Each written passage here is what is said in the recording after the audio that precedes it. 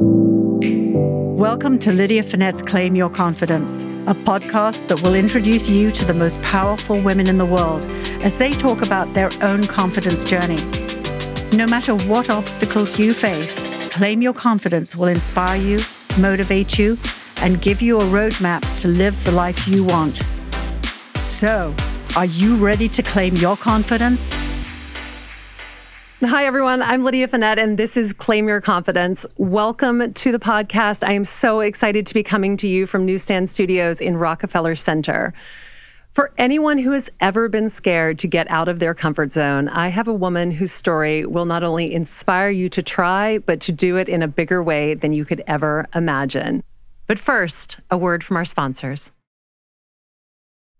So sitting right in front of me, and by that I mean on a computer screen from Colorado, is Courtney Dauwalter, who is one of the world's leading ultra runners. And if you don't know exactly what that is, we are going to dive into this over the course of the next 40 minutes. But to sum it up, it means running a lot further than most anyone you've ever met would ever run.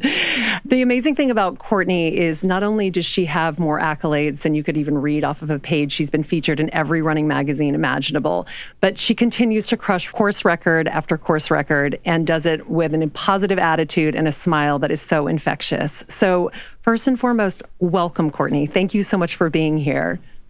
Thank you. I wish I was sitting in your little studio with you. It looks super cool. Yeah, I know. Next time you come, we'll definitely have you. So Courtney, I want to dive in because I think even for the larger audience, I would love for you just to explain what ultra running is. So let's start there. Yeah. It's a great place to start. So an ultra marathon is any distance that's greater than a traditional marathon of 26.2 miles.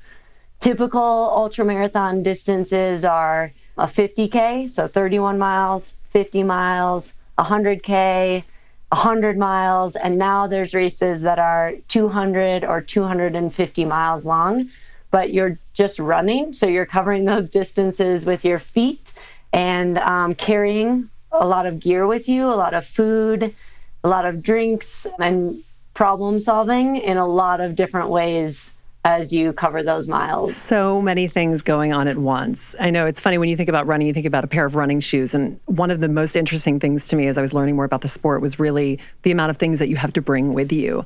So let's start at the beginning of your life, Courtney. You grew up where?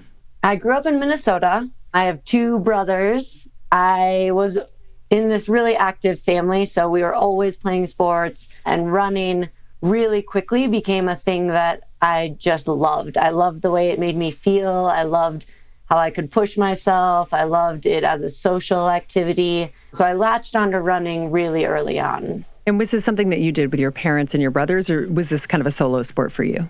I played on a lot of sports teams with my brothers, and so we would, run for training for those.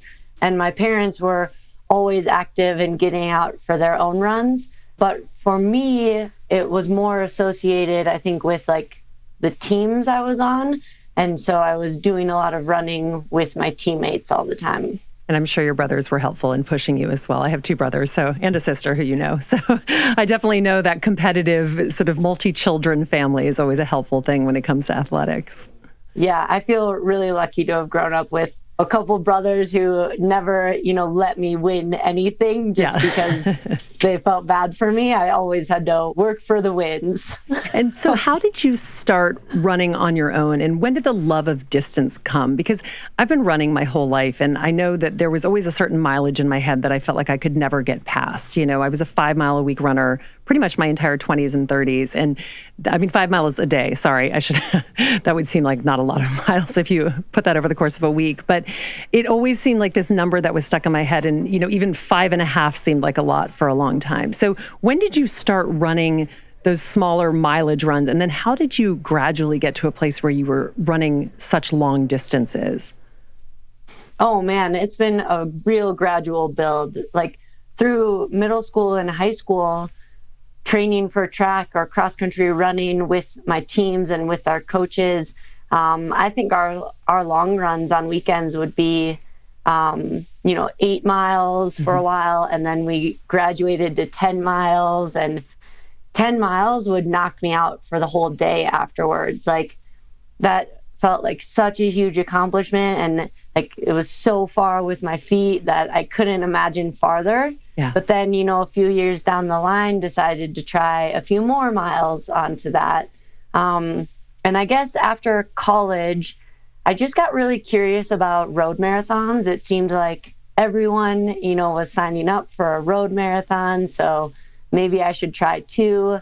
So I signed up for a road marathon, and I honestly that morning texted goodbye to my family and friends because I thought 26.2 miles would kill me. I was like, this is the end of it. Like my legs are going to shatter. I'm going to die as a blob out on this course, but I have to try. I have to see what it's all about. So when I didn't die, it triggered this whole thing inside of me of, wow, I thought that would kill me. I tried it and it didn't. So what's another thing I could try that just sounds too hard? That's basically been the driver that led me to ultra running. It's an incredible way to look at things, because I think for so many people that even getting to the start line when you have that moment is the hardest part of it, right? It's not even the actual race or even a small race or a small run. It's really just getting yourself to a place where you're willing to walk to a place where, frankly, it may not work out. Yeah. And it may not be your best day, and yet still doing it even still. Yeah, exactly. Not caring about the result, but putting yourself in it anyways. Were you a daredevil as a child? Maybe. I wasn't always in like an arm cast or anything. I wasn't that kind of daredevil. Yeah. My parents were always like, yeah, try anything that you want. What are you passionate about? Let's give it a try. But if you try it, then you've got to give it everything of yourself. We couldn't halfway through things. We had to, if we were going to sign up for something or do a school project or work on a friendship, it was 100% in on that thing until, we either finished it and got through it or failed at it. And that was okay too, as long as we tried. As long as you tried. Yeah. And I think that that's such a huge part of it. I mean, even as a parent, I feel like that's a hard thing to do, watch your children fail, but it is so important because you do realize, as you said earlier, you can come back from it and in many cases come back stronger. So you started in high school, you started running sort of track, and then you ran through college? I was on the cross-country ski team in college, which spends a lot of the off-season still running anyways. But I was racing on skis. Yeah.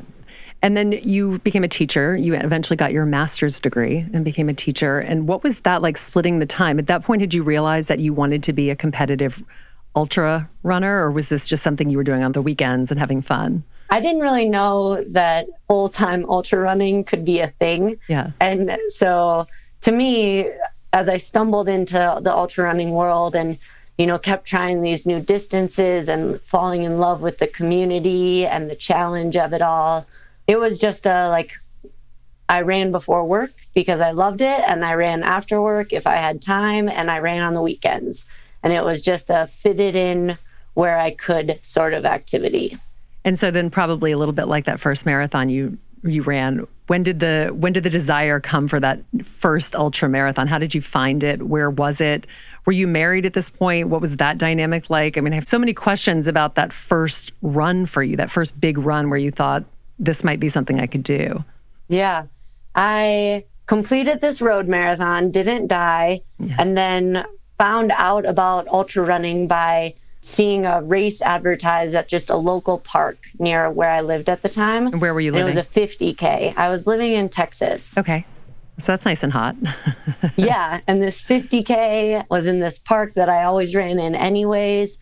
And so I was like, 50K, that's 31 miles. I just did 26.2. I have to try this extra, chunk of miles and see if that's the thing that, is my limit.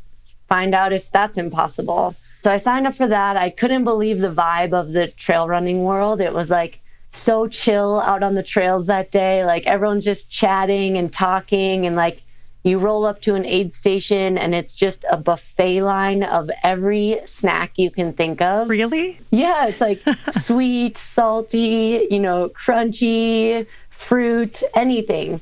So I'm like running along on these dirt trails through the woods like filling my pockets with jelly beans. Oh, this sounds amazing. Chatting to runners the whole time. I'm like, well, this sport is pretty cool. After that, I finished it, didn't die, and decided, I have to see what else there is. Like, what's the next distance I can try? And there was a 50-mile race. And so I signed up for this 50-mile race, kind of expecting the same, we'll just be chill and eat snacks and run all day. That sounds fun. And it ended up being just horrendous weather, like sideways hail, windy, sleet. It was terrible. In Texas as well, or was this somewhere else? This was in Colorado. Oh, so you're running through mountains now. Yeah. Everything about that day pointed to, we should all be hating life right now. Like, what are we doing out here? But the people around me were just hooping and hollering, making the best of this situation and finding those little bits of like positivity, I guess, that were just fueling all of us to keep moving forward. And that's when I was like, this is so cool. Like, people who can find those glimmers of light in a really crummy situation, that's a special group of people to be around. And we're getting to do this thing we love all day long. Like, great combination. So incredible. And I guess in many ways, it probably attracts a certain type of person to the sport. So that makes sense that if you're running and it's sheeting down with rain, you can't have someone who's already sort of hating life anyway. You really are having to dig deep. And that comes to my next question, which is really about the mental fortitude it takes to run those distances time and time again. What do you do in preparation for a race? And we're only at 50 miles, but what are you doing before that? How are you training? What is the thought process, both mentally and physically, for you at that point? Yeah, early on, I understood it as a physical activity. So I wasn't necessarily like training the mental side. I thought of running as my feet and my legs and my lungs and building strength and endurance. And that was it, really. So at that point, it was just like, fitting in those runs wherever I could, getting in longer runs if I had time, but mostly just stacking tiny blocks on each other in hopes that eventually those tiny blocks add up to a substantial tower. And surprisingly, they do. You don't have to do a ton of work every day to add a tiny Lego onto your tower. And over time, that tiny Lego on top of another makes this huge tower when you look back. And when you're running, if you have those moments where you can't find that glimmer of hope, that day where it's just dark and your legs feel like lead from the first mile and you just don't really feel like you're going to go on, what do you do then? One of two things. I either accept the day as it is and sit on the couch with some ice cream. Sounds great. Or sometimes the hardest part about going for a run is putting on your shoes and just opening the door. Yeah. And so I will, put in the extra energy to do that step, open the door, and I'll find that then the steps start to come a little bit easier. But just putting on your shoes can sometimes be the hardest thing. Again, going back to what we talked about at the beginning of that starting line, right? Just even getting yourself there, whether it be for a race or even like anything, just showing up in life sometimes is the hardest part. Yeah. So did you ever have a race where you got out there, you knew it wasn't going well, and everything in you wanted it to work and it didn't, and you kind of had to admit defeat? Or have you ever had a moment that I sort of would say would be the confidence buster that you thought you would never come back from? And if so, how did you come back from that? I have had many of those moments. So that's good to know. I'm glad to hear that. I'm sure everyone listening will also be glad to hear that.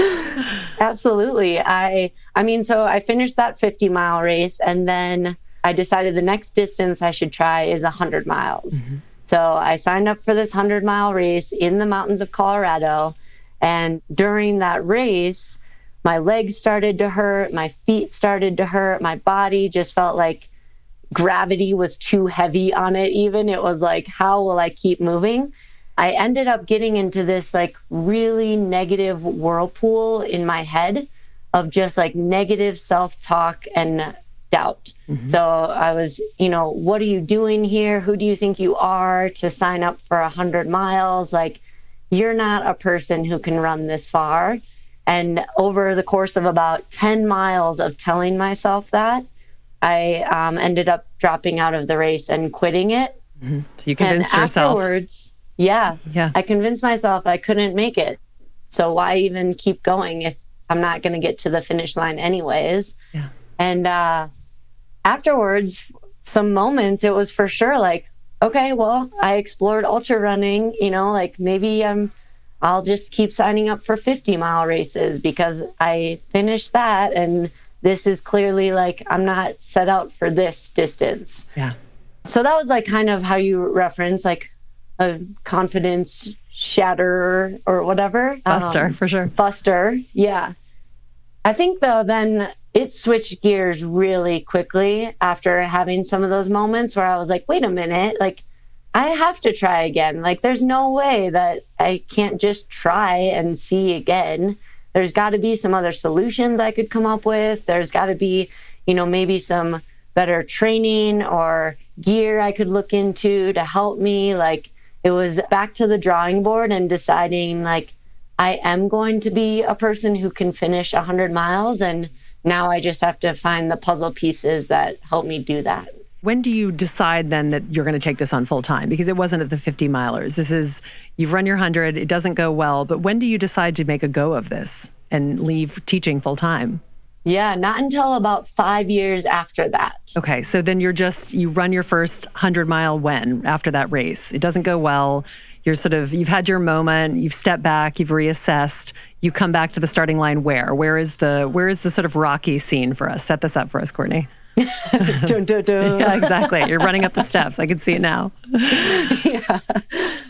So I picked a different 100-mile race the following year that I spent the whole year just trying to understand ultra running a little bit more, try to train a little bit more, try to figure out all of the pieces that held me back the first time. And then that second attempt at it, I did in Minnesota, which was pretty special, like circling back to my dad and brother. My husband were there helping crew and pace me. So it felt very like a coming home that I had this whole team to support me in this mission. And standing on that start line, I knew like, okay, last time I made it to 60 miles and then convinced myself to quit. This time I'm making it to 100 miles. And when it feels like I need to quit, that's when I'm going to be strong in my brain. Like I knew the physical part would still be really hard. Running is hard. Yeah. Running is hard. It's hard, no matter what distance you're going. But I knew at that starting line, like my brain is going to have to be the tough one here to help me get to the finish line. And that was actually like pretty pivotal in helping me understand the connection our brains have with our bodies, and like what we tell ourselves matters, that negative self-talk does nothing for us. And if we can, flip the script to be positive, it can help in so many situations. And I know that you talk so much about the sort of positive mindset. I also love how much you talk about your community, even thinking about your family, being there to crew, even thinking about the supporters. And I've run a couple of marathons. One of them did not go well at all. I would pretend that it was like your 60-miler, except of course it was half the distance.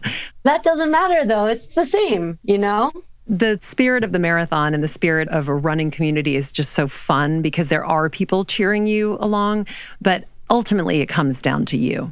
There is nothing else that anybody can say if you want to stop, even if they're cheering for you, your body's going to stop. So that is such a remarkable story. And I love the fact that and I'm hoping that the end of this is that you finished it since I just jumped in front of your story. But I can tell by the smile on your face that you finished it. And what did that feel like to come across the finish line? I mean, how many things had you put aside to get there at that point?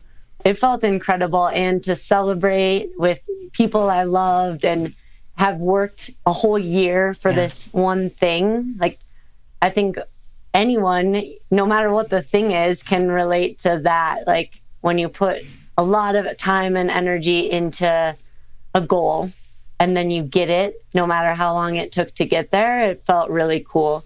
But also, like, I just felt really tired.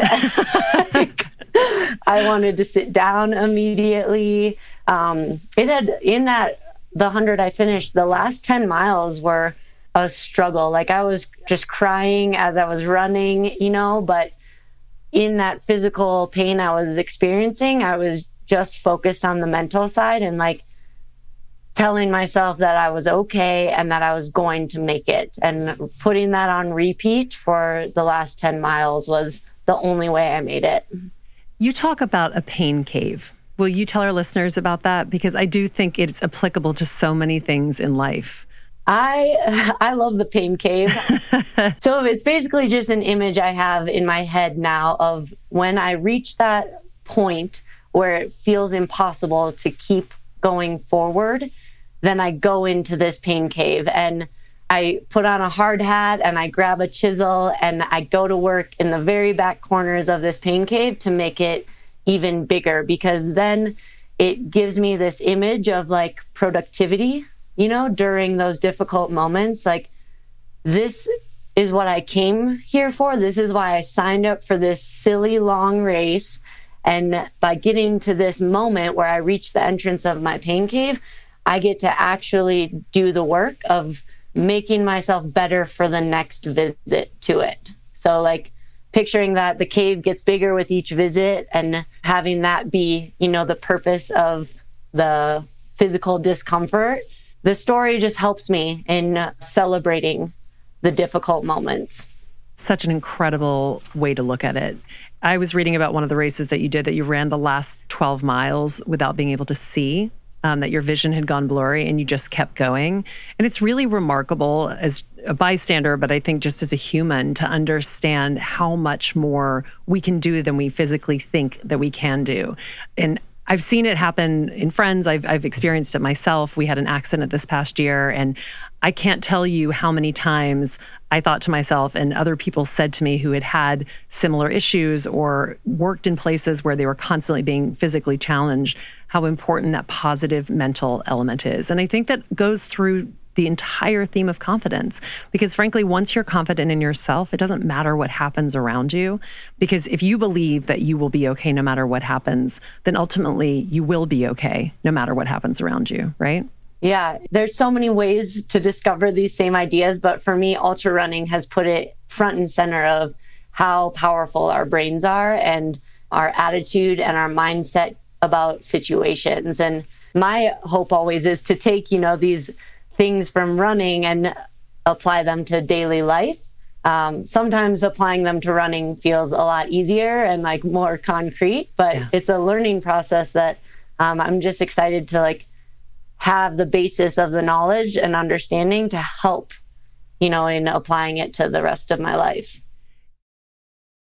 So at what point now, you've done your 100-mile race, you've done 5 years of this, and you finally take the leap. You decide to go with your side hustle. Of course, your side hustle looks a lot different than most people's, but you take the leap. So what does that conversation look like? Are you and your husband, I believe he also runs with you, paces you, and crews you, which for people who don't run means essentially he runs with you to keep you on pace, and then it helps set up things for you along the way in advance of you coming to aid stations. Am I correct?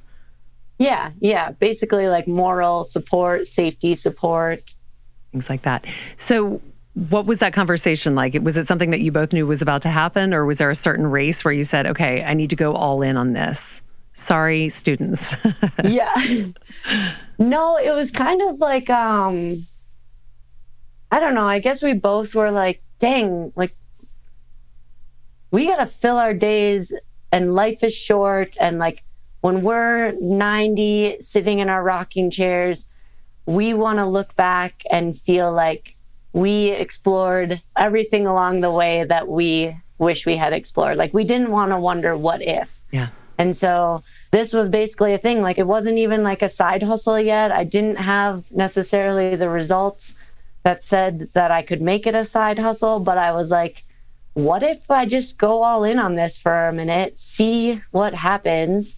And if I don't like it, or it doesn't go well, or the million reasons it could have ended in, I don't want to say failure, but just like a misstep, then we just divert back to the original roadway. But like, let's take this side road for a minute and just see, because why not? And so did it feel any different at that first starting line when you've made that decision, when all of a sudden, this is kind of it, this is your new role, this is what you're doing?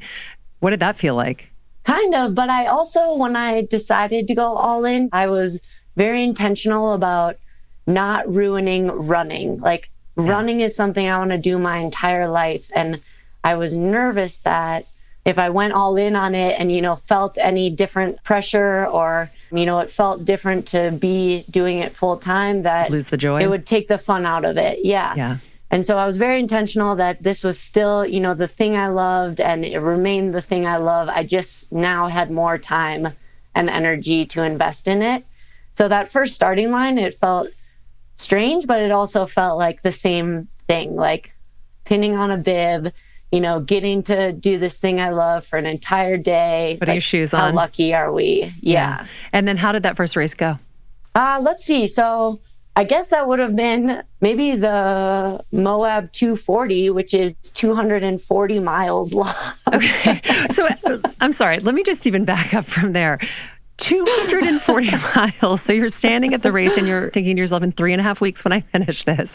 No, but in all seriousness, what do you do when you start a 240-mile race? What does that look like time-wise? When do you sleep? How do you eat? I mean, walk me through this. This is so not a part of my everyday, and I'm sure anyone listening just has their jaw to the ground. I know Joe, who sits here with me, definitely has his jaw to the ground. Tell us about a 240-mile race. What is that like?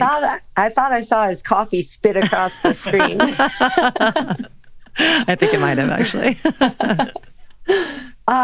Yeah, I mean, that's another distance that's possible. And it's been really cool. It's probably picked up steam in the last couple of years where there's just more races of that absurd distance available.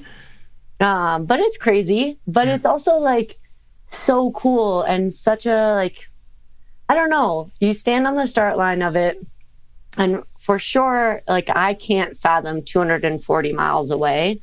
So it's basically living in just that moment, like staying right where your feet are, taking care of yourself and moving as best you can, as much as you can. Yeah. And in these races, the clock keeps running, whether you're sleeping or not. So like some people in a 240-mile race will get to an aid station and sleep there for a few hours.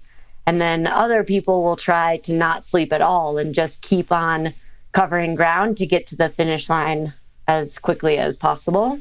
So there's a lot of ways to go about it, but definitely you're carrying more gear than in a shorter race. The distances between aid stations would be like sometimes about 20 miles. So it'd just be like you and, like buzzards out in the desert.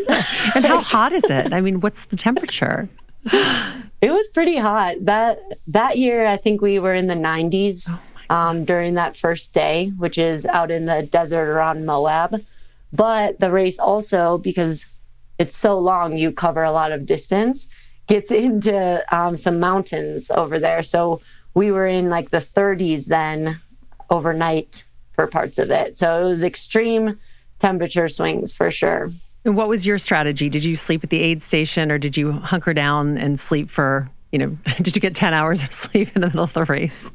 Yeah, no, my strategy for this was to not sleep and to try to keep on moving as much as possible.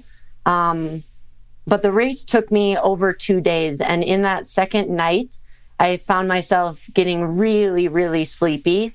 So I did try a 20-minute lay down at an aid station. My crew was there. They had a sleeping bag. I just laid down for those 20 minutes. But I had a really hard time shutting down my systems. And so I didn't really fall asleep during that time. But then later on the trail, and this part is like still very crazy to me, I was falling asleep while I was running. So I was just like, I'm going to lay down. My pacer was with me, a friend of mine running with me. And I said, time me for 1 minute. I just am going to close my eyes for a minute. And I laid down, I conked out, I was like instantly REM cycling. And when he woke me up after 1 minute, I could have sworn he let me sleep for 8 hours. Like, I felt totally recharged, rebooted, like my brain was fresh, my body was fresh. It was the craziest thing I've ever experienced. That is an incredible story. And in this 1 minute power nap. You honestly should bottle that, and that should be your next side hustle, where you bottle the 1 minute power nap for a 2-day race. So how long did it ultimately take you, and how did you do? About 58 hours to run it. Yeah, I made it. 58 hours. Yes, you made it. What did you eat? What was your celebratory meal after you finished? Beer and then this huge mountain of nachos. I think like savory and cheesy sounded really good to me. Yeah, I guess anything at that point would sound good to you. Anything, yeah. And did you just feel amazing? Did you feel such a sense of accomplishment? I mean, using the strategy from the first starting line where it is just be present, right? You're doing what your feet can do at that moment and nothing more. And then 58 hours later, you've done it. What does that moment feel like? It took some days to process. It was such a big thing. And there were so many tiny moments along the way of that huge undertaking. So, I mean, it was weeks of just like processing through, sifting through these memories of sunrises or snacks or, stories told with people around me, stuff like that, to like finally package it together into this like, whoa, that was like a huge adventure. And basically then I just wanted more adventures. I was like, ready for more. I need to sign up for more stuff. Yeah. Is there a 400-mile race available? So what was the next thing? What came next? And then take us through the trajectory from there on. You've done the 240, you finished. So all of a sudden people must be looking at you as if this is a completely new competitor who's come on the scene, right? I mean, 240 miles is not for the faint of heart, and you finished it. So then what comes next, and where do you go from there? Trying to nail down those really long distances now of like how my brain and body are connected and what strategies I can use in my brain to help my feet keep moving forward. So it's been kind of just staying in that same area of distance, but playing around with the puzzle pieces a little bit to feel like it's a more fine-tuned system than like just throwing darts in the dark. I listened to a podcast where someone said that you had recently done a race that was considered one of the most impressive ultra marathons that they had ever seen. And this was a guy speaking. I think he'd also run the race. Do you remember which one? This was quite recent. And he said it was just, you were on an island somewhere and he'd just never seen anything like it. And that you not only were one of the top finishers, but you were one of the top finishers, men and women. So it wasn't just that you were crushing the women's field, but now you're in the top finishers in the men. So tell us a little bit about that experience, because the race sounded amazing. Super cool. It's on an island called Reunion Island, which is down by Madagascar, very far away from the United States. Basically, the island is kind of like jungly and mountainy through the middle, and then beautiful beaches around the outside of it. And this is a race that's 100 miles from one end of the island to the other through that mountainy region. So it was so beautiful and also just so difficult. And I don't know, just kind of like beats you down. And there were moments during that race where the negativity still sometimes wants to creep in. It's not like fully perfectly blocking out the negative thoughts, but when they do now, I try to like flip the script as quickly as possible. And so when those negative thoughts were coming in, they were like, would be rolling through a little town or something and thinking like, I should just buy a house here and stay here the rest of my life. This is because it. That means I could quit this race right now. But you didn't. But it was really kept cool. going. And when things are hard, when it takes everything of you to get to that finish line, whatever the finish line is, it just feels like so satisfying, So to reach that finish line was like, man, so good. So good. And what do you think you would say to someone who said to you, I just never have any confidence when it comes to running or anything in life? What advice would you give to someone? Because obviously you have a lot of confidence in yourself, but I think a lot of that has been learned through experiences that didn't go your way as well. Yeah. Yeah.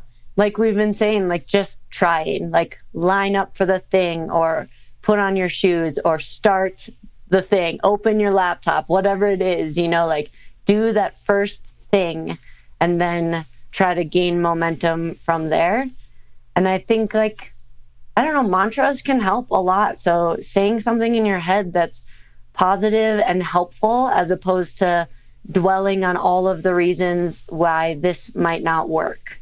The mantra could be very literal, like be brave or like just try or something, or it can just be neutral and leave no space for the negativity, but making sure that that isn't your blocker, like your own doubt of yourself being your blocker it's such a bummer. Yeah. It's such a bummer. And you see so many people fall into that trap, and it keeps them from trying, and frankly, from even getting into a room or going on a race. So I want to wrap this up by telling you a quick story. So I learned of Courtney through my younger sister, Hillary, who is a big runner. And she ran with Courtney this summer and was fundamentally changed by the experience. And she was supposed to be watching my kids on Marathon Sunday, or the Saturday before Marathon Sunday in New York City, because I had an auction that night. So she was going to come over. My husband was traveling. And she called me around noon the day before the marathon and said, hey, I don't know if I'm going to be able to sit because I think I'm going to be running the marathon tomorrow. And I said to her, wait, what?